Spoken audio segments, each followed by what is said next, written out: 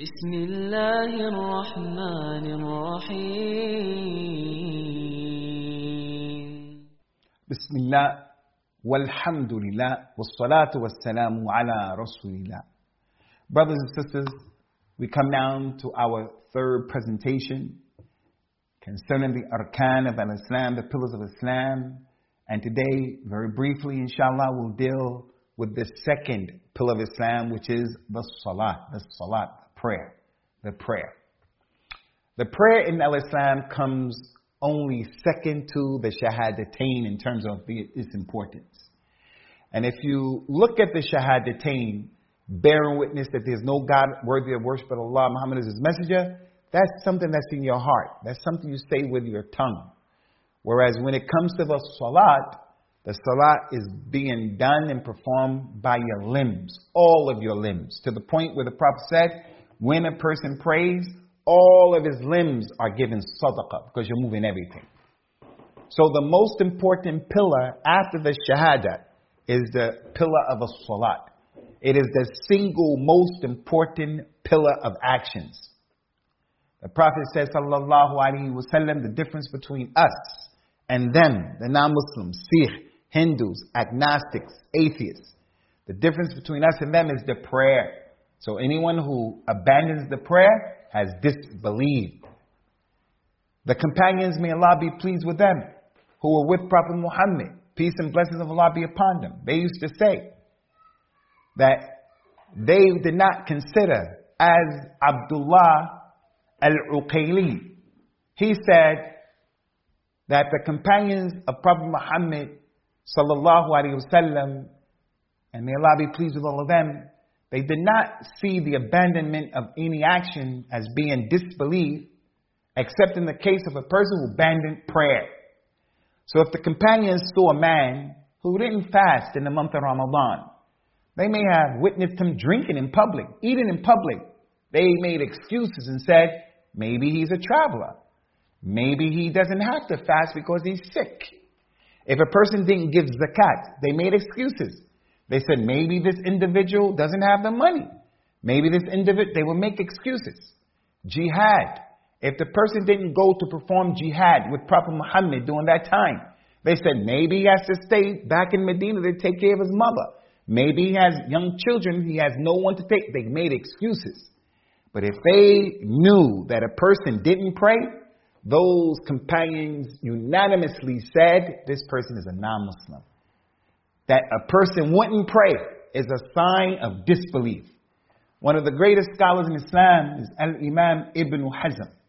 There's a book called Kitab al-Kaba'ir, the major sins by Imam al-Dhahabi. In the chapter of abandoning prayer, because this is a major sin, Al-Imam Ibn Hazm said, I don't know any sin that a person can commit after making shirk with Allah and after murder. I don't know any sin greater than leaving salat, where he lets the time come in and it goes out and he didn't pray. He felt the only two sins that were greater than that was making shirk and murdering someone. Because you can murder someone and it's a great sin, but you don't go outside of the religion. A person can drink khamr, sharab, intoxicants, and he doesn't go outside of the religion. But if a person abandons the prayer, some of the scholars of Islam said he's outside of the fold of Islam, because this is an action of disbelief.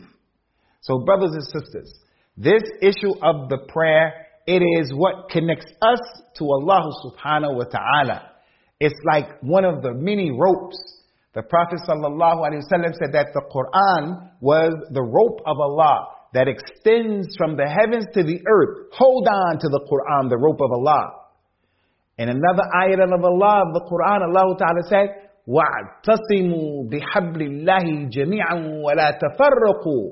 Hold on to the rope of Allah and don't be divided amongst yourselves. There's a hadith that says the Quran is the rope of Allah. Also the prayer. The prayer is a connection, it's a sila, a connection between the slave and Allah. And that's why Prophet Muhammad told us, sallallahu alaihi wasallam, when one of you prays, you are in communion with Allah. You are talking to Allah. So therefore, only say that which is good, because you're talking to Allah. And so many amazing things happen that we don't have the time to talk about it right now. Prophet Muhammad said every time the person prays, all of his sins fall off of him when he makes ruku and he bows over. Whenever he goes into sajda, his sins fall off him.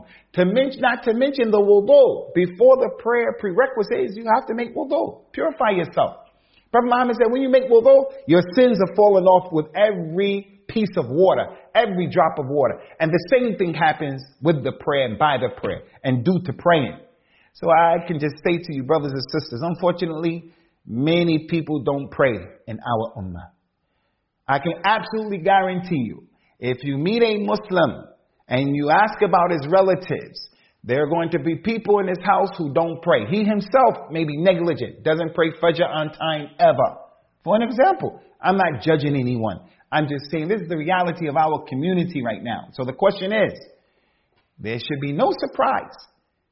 The confusion that we see in our lives when salat is not an integral part of what we're doing. You have to remember this. The family that prays together stays together, inshallah. That doesn't mean they won't have problems, they won't have challenges. But when you pray, Allah Azza wa Jal will divinely guide you and He'll protect you and you help the situation, because that's one of the benefits of the prayer. So therefore, I say in concluding, Ali ibn Abi Talib, the companion, asked his students, do you people want to know? Or he asked them, do you know what the last words that came out of the mouth of Prophet Muhammad sallallahu alaihi wasallam? They said, what? What? He said that the Prophet said, as-salat as-salat wa ma malakat aymanakum. Take care of the prayer, take care of the prayer, and take care of those who are under your supervision. He said that 3 times before he died. And then he died, sallallahu alaihi wasallam. And the last thing that came out of his prophetic mouth, as-salatu as-salat wa ma malakat aymanakum. So take care of the prayer, learn about the prayer, and pray the way you saw the Prophet praying, sallallahu alaihi wasallam, because it has been described to us and for us. I would advise you to get the book by the great scholar, Sheikh Nasiruddin Al-Albani, the Prophet's Prayer Described, and it is in English. Wassalamu alaikum wa rahmatullahi wa barakatuh.